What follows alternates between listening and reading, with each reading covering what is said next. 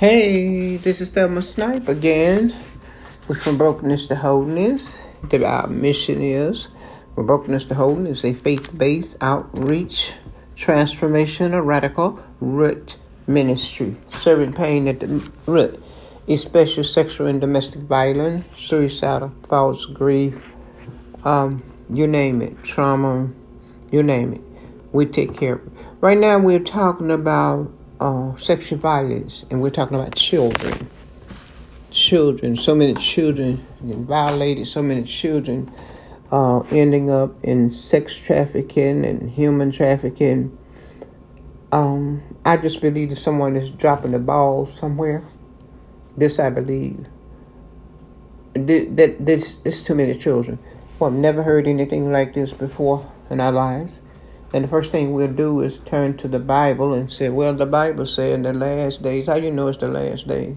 So in the last days, perilous time shall come. The Bible also has instruction for mother and father concerning the children, concerning the home. So if we're going to just read about what's comfortable to us, then we need to take the time to study and read about other things, okay? Children and sexual violence. Every day, parents get up to take children to the daycare. Yes.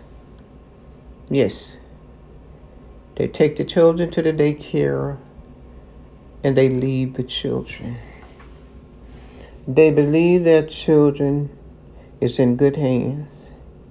And I have been in communication with some of those that serves at the daycare. And they share with how they have to watch the children to keep them from violating other children. Which means that some grown-up has already gotten to the children before they come to the daycare. Because this is one thing about children. They learn what they live. You can teach them everything you know to teach them. Children are going to learn what they live. Bottom line, you put it before them, they're going to learn it. Sometimes parents have different ones living at their home. Nephews, brother, cousins. And they have nowhere to sleep, so they just go get in the bed with little Bobby. Sometimes they catch the children at the daycare during nap time. They really have to keep their eyes open. Sometimes they have 2 or 3 and they're just watching 2 children. They'll catch one boy where he has crawled off of his cot and got on the cot with the other one under the cover. And what you think is going on? And ask him what he was doing. He claimed he didn't know. And let me tell you this, mamas, daddies. If that child has been touched by another child, they've been touched, that's it. It may not manifest itself until a few years later. And you'll watch your child start switching.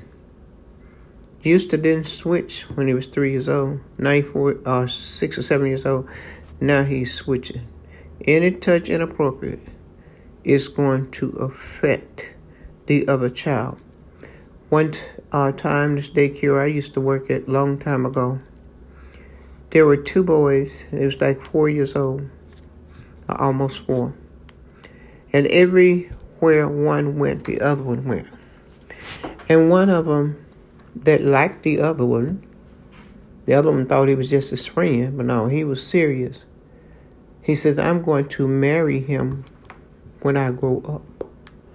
And this one that was going to marry the other one, the only color he liked was pink. He didn't like anything else.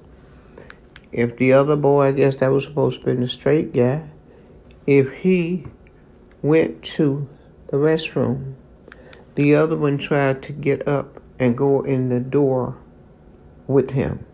You might say, that Boys does that. No, they don't. No, they don't. They're not supposed to do it. Even if you have children at home, brothers, let them go to the restroom separately. We're dealing with an epidemic. First of all, let me wake you up. We're dealing with an epidemic. And it's just about in every home or family over halfway across this world. It's like drugs. It's about in every family. And the woman, the mother, is the one that knows it. The mother covers. Females cover. So when they cover, they help hiding that thing. And it's just still going. It has not stopped. So the little boy said he wanted to marry that other boy when he grew up. Come to find out, and the one that was trying to do the touching and whatever else he wanted to do, there was a nasty uncle that lived in the home with them, that slept in the bed with them. It was more than him. This child had a brother. And uncle was wearing those children out. He was wearing those two boys out. And by now, that's been about 15 years ago, not by now, they are turned completely out and being gay. That's what it leads to. That's always, because sexual violence in the spiritual world leaves a spirit of confusion. That's confused. A spirit of confusion behind. Okay, this is serious business. Train your children. Train your children where a boy is supposed to not touch another boy on his private part, not on his rectum. Nowhere about his rectum. Not on his chest, not where his breast is, not nothing. Boys don't supposed to kiss boys. Let them shake hands. I start to say in the mouth, no, let them shake the hands. See, this thing wasn't rapid like it is now. Everywhere has to be watched. I worked with some people one time of another race, and they had that child in the daycare. But this daycare was equipped with cameras and so forth. So these parents had a device with them while they was at work, and they could look at any time all over that daycare. They could look at any time. They could look at that child. They could see who was going in the area. They could see who was coming out the area. They could see what. That is the best thing for anyone to do, is get a device and take the children to a daycare where they have these services like this. Okay? This is serious business. And this didn't just happen yesterday, a day before yesterday, or 20 years ago. They're just not talking about it enough. They need to talk about it some more. This is like I say, an epidemic. It is your responsibility, parents, to train your children. Excuse me, I'm sorry. Train your children. You can't train them enough. Don't just meet with them one time around the table and talk about it. The same session, have it again next week and next week. Forever. Because see, your children would share it with someone else. So someone else may be able to help someone else. That's the way it goes. But we have hiding this stuff because back in the days when it used to happen, people didn't say anything about it. You that are still sick from sexual violence, and I know you are, you might have had counseling, but you still have some problem.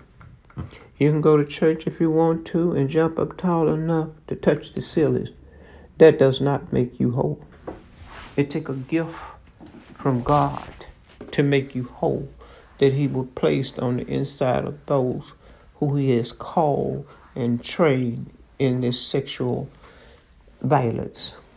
We do have a responsibility. We responsible for our neighbor's children. We responsible for the children at school. This is, again, an epidemic. It's everywhere. The only thing I can give you to do is to Train and teach and pray. Train and teach and pray. Train and teach and pray. You got to train them and teach them and pray. Train and teach and pray. Show them how to protect themselves. Show them how to fight for themselves. Show them the parts of their body that they just don't see in the mirror. When they look in the mirror, they can see their eye, but they can't see their penis. And the girls can't see hers. So the best thing for parents to do is to train them. I want to say this to the offender. If you have a problem and you know that you have a problem, there are counselors that will help you. The counselors is completely the secret. It's confidential. They're not going to share your business. They're not going to tell you that anyone has been there. You are not to want to touch a child inappropriately. Where did that come from? Do you remember when somebody was touching you? Is that where that came from? You should not want to do that. That is not what you was made for. If you don't have a spouse, pray and ask the Lord to bless you with a spouse. So then maybe that will help you some. But what you're doing is wrong.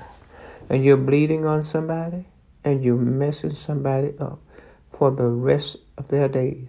I know what I'm talking about because one of my clients was 95 years old when she came to From Brokenness to Wholeness. And we served her here at From Brokenness to Wholeness. God made her whole. Then she went on in happiness and passed away 2 years later at 97 years old. The same is for you at From Brokenness to Wholeness. We love to hear from you. Thelma H. Snipe. That's my Facebook. Leave me a message. Leave me a message on my phone. Leave me some information. Share this podcast with someone else. I promise you, someone needs it. Thank you.